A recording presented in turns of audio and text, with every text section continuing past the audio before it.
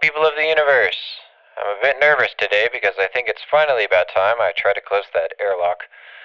I'm at least 70% sure that I've wired the doors correctly so that the open airlock in the other cabin will shut and the door between the cabin and me doesn't open first. That's about the best odds I think I have to avoid having my limited oxygen supply significantly reduced. I'll be wearing the suit and helmet just in case things go wrong. I've got to strap myself to the control board so I don't get sucked out, which shouldn't be too hard as I already have to strap myself to the floor to keep from sleep floating. Now, it may sound fun to sleep float, but in reality you just smash into walls and stuff. Hopefully getting access to the other cabin will give me some more clues as to what all happened to put me in this situation.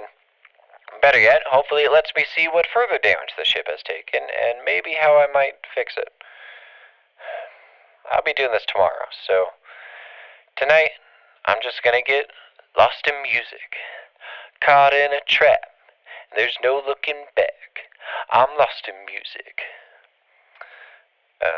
I'll try and make something cool after this. If it's any good, I'll just send it through as its own transmission, and then later I'll send another one through telling you how this door thing goes. And if I don't send a second one, well, we'll float on anyway. Even if things end up a bit too heavy, we'll all float on. Alright. Alrighty. See you later, spacefarers.